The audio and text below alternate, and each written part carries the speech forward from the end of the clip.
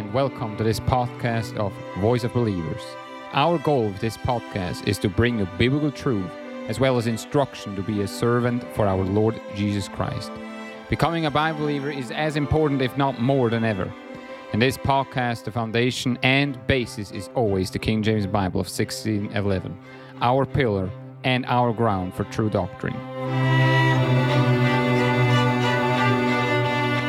I'd like to welcome you to this newest podcast from Voice of Believers. Last week we have talked to you about the subject of eternal security. We'd like to continue this. And today I would like to take your attention to Galatians 2 verse 16. The Bible says, knowing that a man is not justified by the works of the law, but by the faith of Jesus Christ, even we have believed in Jesus Christ, that we might be justified by the faith of Christ and not by the works of the law. For by the works of the law shall no flesh be justified.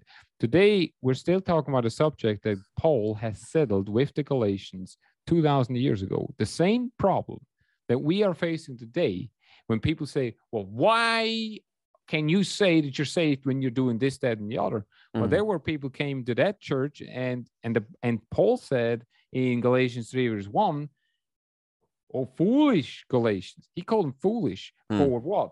Who have bewitched you that ye should not obey the truth, before whose eyes Jesus Christ had been evidently set forth, crucified among you. And so the problem was people came in there and said you had to keep the law, you had to be circumcised, and all that weirdness. And Paul called them foolish.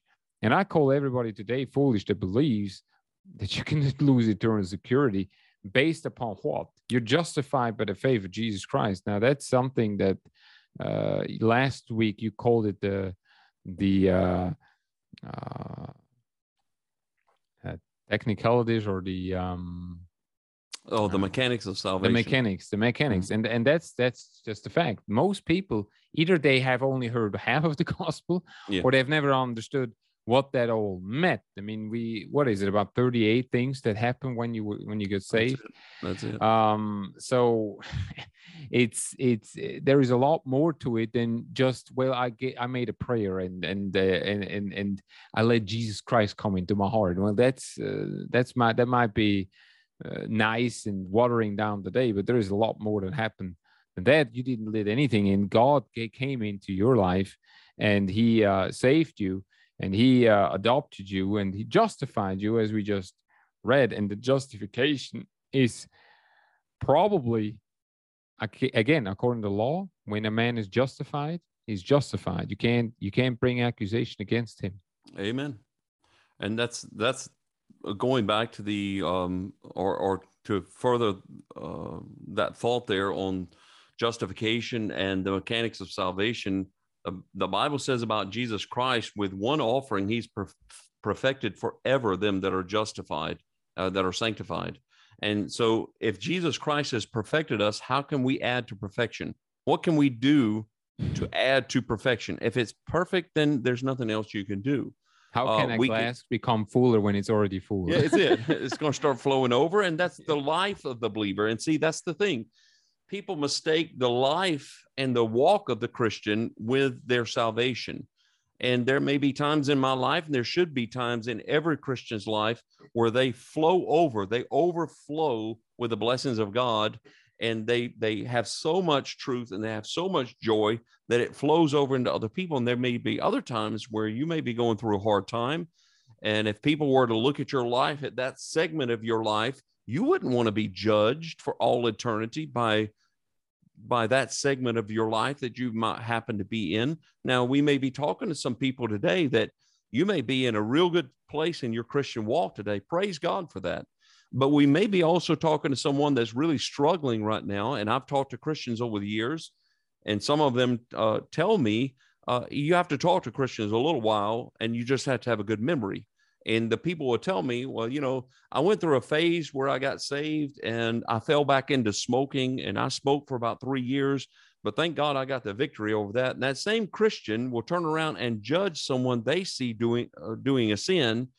And I tell them, but wait a minute, were you saved during that 3-year window where you were smoking and were you still saved then?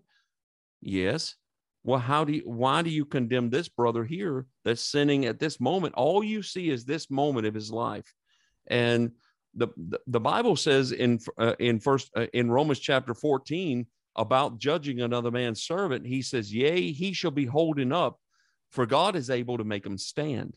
And we as Christians, we have to judge for fellowship. We have to judge to whether something is right or wrong, but we shouldn't be judging whether or not to place someone in heaven or hell by something that we see with our eyes.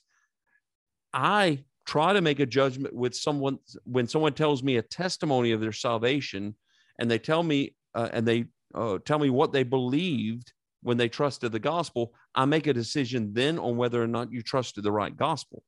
But I can't tell you by looking at a segment of someone's life whether or not they're saved or not. And that's why the importance of eternal security is there, is because you're going to have seasons in your life, hopefully, and I pray to God that those days are few, but you're going to have days where you don't feel saved, where some of the things that you've allowed to come into your life are not indicative of a born-again child of God. And those things should be brought under the blood of the Lord Jesus Christ and should be repented of. But that is by no means connected to your entrance into everlasting life, which is, by the way, and I hope to hear your take on this. I've heard a lot of people speak of everlasting life or eternal life as something that begins once we die, that once we die, we enter into everlasting life if we've been faithful in our walk here. And so everlasting life becomes this pie in the sky mentality that one day we're going to start having everlasting life. We have everlasting life right now. Brethren, ye are now the sons of God. In 1 John chapter 3, we have everlasting life right now because everlasting life is a man, and it's the man Christ Jesus. Well, the Bible says in Philippians 3, verse 20, for our conversation is in heaven, from whence also we look for the Savior, the Lord Jesus Christ. So, yeah, my body, my soul and my spirit, as strange as that sounds, I could only, with my personal imagination, it's almost like there's a hologram of me in heaven. I'm already living in heaven. It's just my conversation is already in heaven. I already have it. It's not like something I'm going to get. Now, my body, which needs to be changed into immortal, which it needs to be changed into uncorruption. Well, there's something else. Yeah, my body is going to go, which is why, and people always have a hard time when I talk like that. I tell everyone, they say, when I die, first of all, I want you to sing Jingle Bells in minor. And second of all, I heard that somewhere. I don't know who did it, and I thought it was funny. And second of all, I said, dump me in the forest. The animal's gonna eat that stuff, because either I'm gonna be eaten in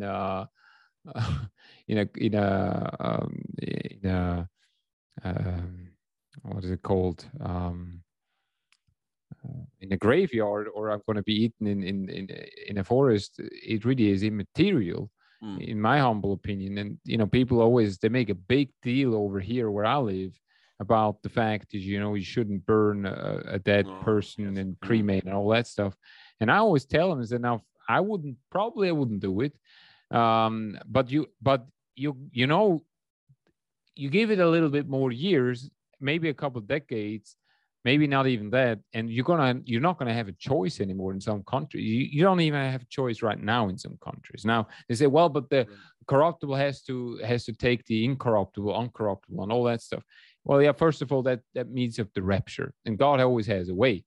But which is why I'm not at the least worried about that body of mine. I'm turning 38, and I can tell you, and this is sounding strange to most, but I can tell already, my body is not as what it used to be, right. and so it's declining.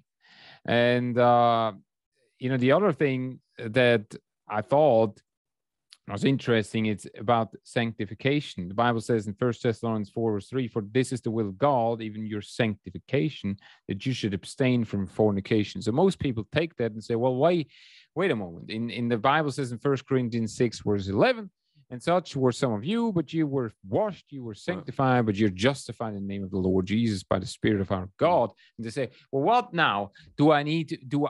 Am I already sanctified? Am I going to get sanctified? What is it now? And I think it's both. Amen. That's what most people have a hard time with. You are sanctified, but you are still there's still some sanctifying that takes place, which is going to help you once you're washed, once the final sanctification comes, when your works are tried in the fire. That's not the baptism of fire, by the way. Once your works are tried, that's your final sanctification, and that's when the sanctification process, if you want to call it like this, is complete. Amen. So again, a very simple doctrine, in my opinion, that some people, you take weeks upon weeks upon weeks. When I teach it once, and I said, this is it. It's both. Amen. You are sanctified right now, but you were sanctified already. I think I think you said it last week in the podcast, when it comes to judicially and separating the judicial application of the blood of Christ and the judicially, we were sanctified once for all, forever, and the day that we trusted Jesus Christ. Jesus Christ, when he died on the cross and rose from the dead, judicially, he offered sanctification to everyone that believes that gospel. That's Christ's part, and that's the part that gives us everlasting life. The practical part of sanctification ensures us, number one, that we'll have peace with God, that the power of the Holy Spirit of God works in our life. I mean, without just off the top of my head, there's so many factors involved in the practical life of sanctification, but none of those are connected with your eternal security. That has to do with your walk here on this earth, your peace, your promises that you're going to inherit, the power of God, and one day your inheritance, when, like you said, once you get before the judgment seat of Christ. But the Bible says in 1 Corinthians chapter 1, in verse 30, it says, but of him that you that are called in Christ Jesus, whom of God are made unto us wisdom, righteousness, and sanctification, and redemption. So Jesus Christ was made unto us wisdom, righteousness, sanctification, and also redemption. That's what he did when he lived here for 33 years and offered his life up on the cross. What we do when we accept that, we receive that imputed to us. And what we should do after that we've been born again is we should walk according to that, and we should cleanse ourselves. In fact, 1 John chapter 1, verse 7 and 8 says that if we walk in the light as he is in the light, we have fellowship with one another, and the blood of Jesus Christ cleanses us from all iniquity, from all sins. That's if you walk in the light. That's the practical application of sanctification. And it has, of course, a great impact on the lost people around you. If we can walk a sanctified life in Jesus Christ, we should, every born-again Christian should walk a sanctified life, because we are sanctified. You know, most of the time when the world, or worldly Christians, or Christians that don't know the Bible, they bring verses from the Bible. Most of them, I think, are humorous. For example, if you bring anything against eternal security of what Jesus Christ said, you're just ridiculous. Because Jesus Christ did not talk to a Christian, he did not talk to the church, he did not talk to a born again, he talked to his nation. And he was talking to them about, and he was preparing them for a time when, which is called Jacob's trouble. So that's humorous to me. Now, James, the book of James is what most people take in James 2. And I could go to the traditional explanation, which I don't think is wrong, but I'm just saying it once. Yes, it is written to the 12 tribes, and it is very applicable in the tribulation. But even if you don't take that, it's still humorous to believe that James 2 teaches that you can lose it, because, and here's the reason why. James 2 says, if you have no works, your faith is dead, which is true. It is true. It is true. That's a universal truth. Yeah. Yes, your faith is dead. If you have no works to show, it's dead. Well, to whom is it dead? To the Lord Jesus Christ? Of course not, because he gave you his faith. His faith is not dead. Amen. His faith is very much alive, which is what I make why it's such a big deal to me that Ephesians 2:8, the gift of God is the faith. And Galatians 2:16 even says it, the faith of Jesus Christ. And so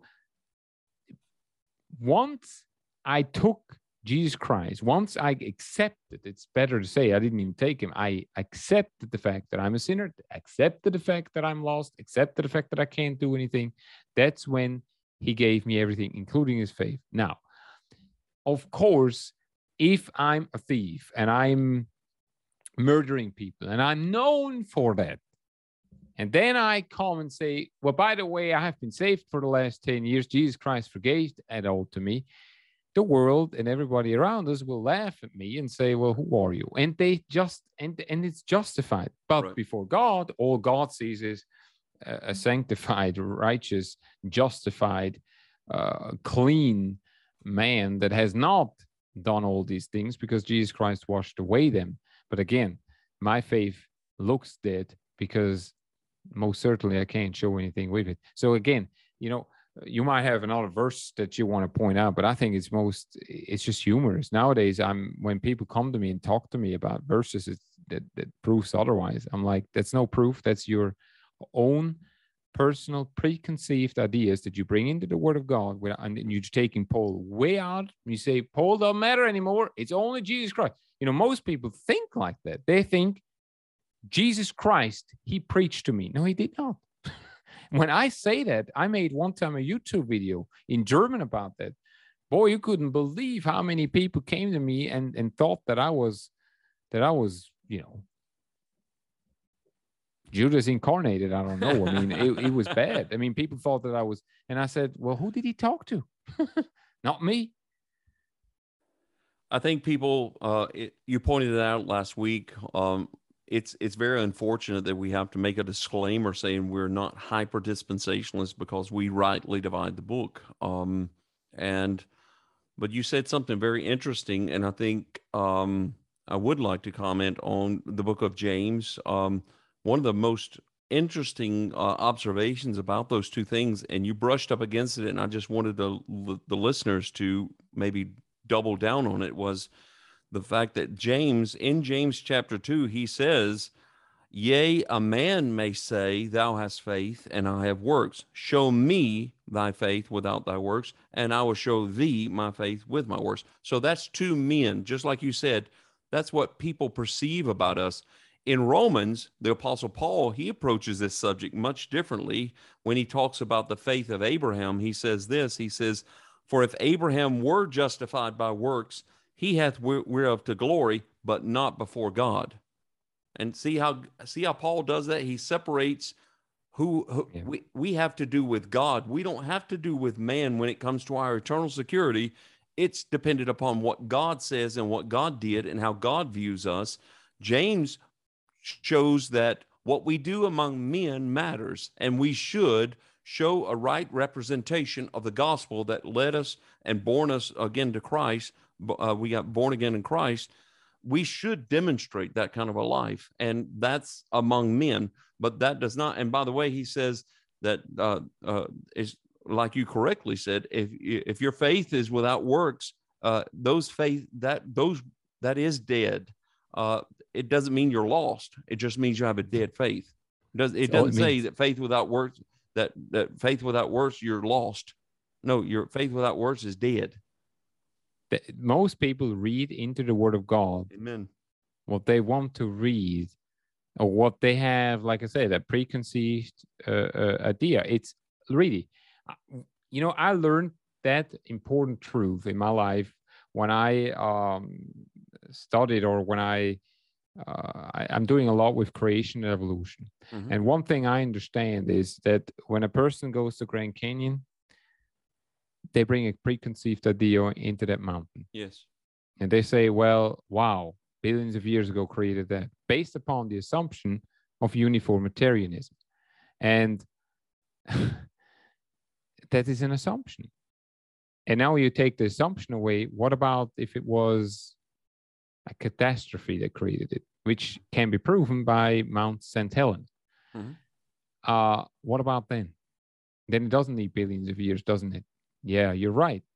But that idea cannot even be, that nobody engages that idea in any school today and say, well, no, that can't be. That's just impossible, but that's the other thing is ridiculous. And the same thing Christians do today when it comes to the subject of the Bible, when it comes to the subject of eternal security. It isn't interesting. When it comes to the subject of the Bible, they say, well, we need to go to the Greek. That's ridiculous. Why did God say, I preserve my word in a dead language? Right. That is not that's not even, that has nothing to do with science. That is historical science at best, what a person tries to say. Same thing with eternal security. Yeah, but if I take myself away from the hands of God, then I'm lost. Well, how can you take yourself away from God? Well, if I depart from the faith, well, how do you depart from the faith? Well, if I sin, well, what kind of sin? And see, then it comes to man who judges which kind of sin it is and which it is not. And by the way, show me one person, and I'm even calling out Michael Pearl in this podcast. Show me one person that has been, since he was saved, perfect in his walk with God, meaning he has never sinned once. I mean, never. Not in his thought, not in his speech, not in his actions, not in his anything.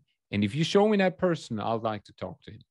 Well, you said that earlier in the book of Galatians, and that is the problem. When you put yourself on, when you make your faith and you make your entrance into heaven dependent upon you keeping a good testimony and you keeping the works, the Bible says that you put yourself under the law, and he called them fools for doing that. The foolish Galatians, he says, you put yourself under the law.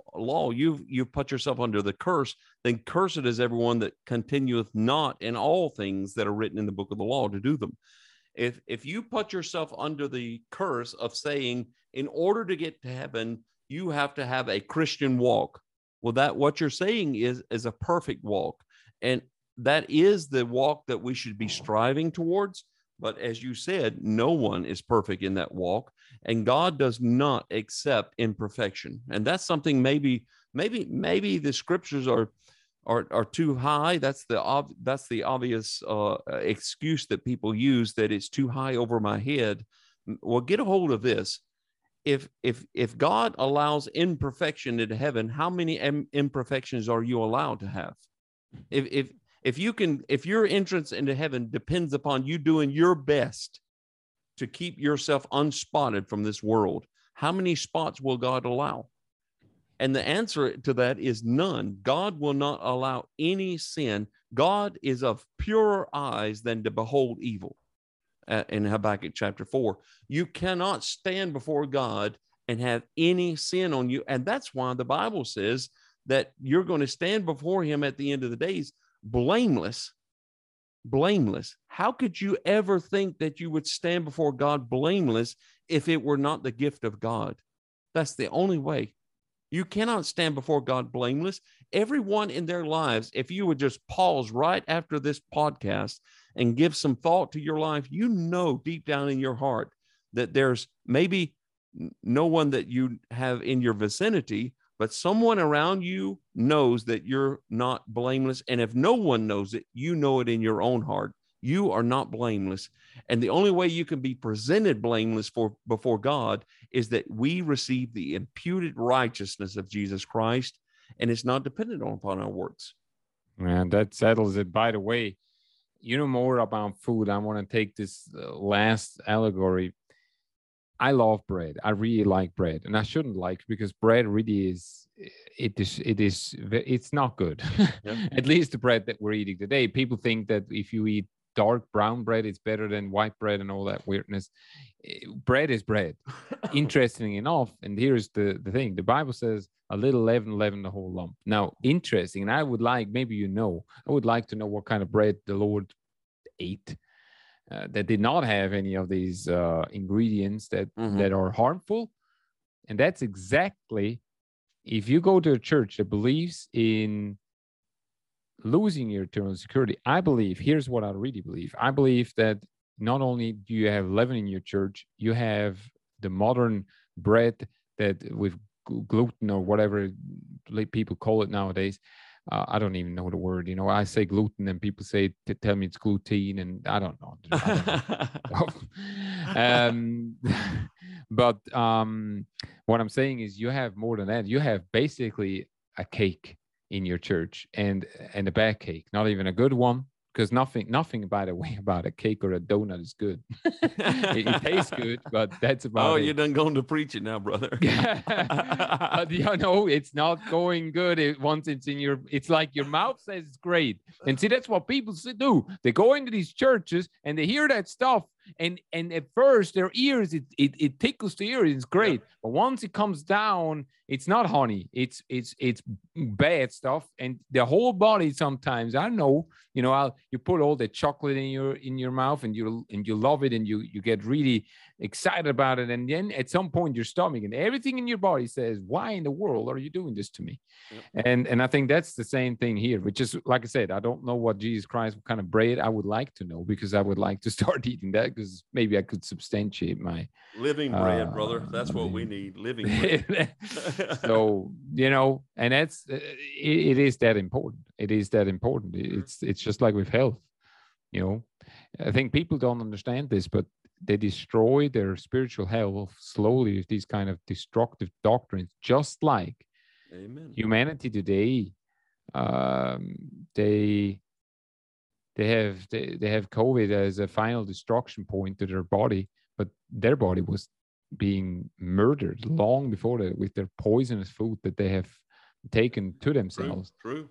And that's I think eternal security is it's the real COVID. Amen.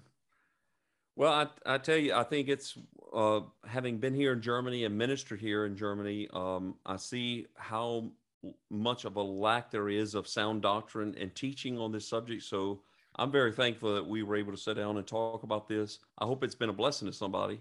I really do, but because I think it's very, very important for your personal walk, for your local church, and one day for your eternal rewards in heaven. I think it's very important that people get this doctrine right.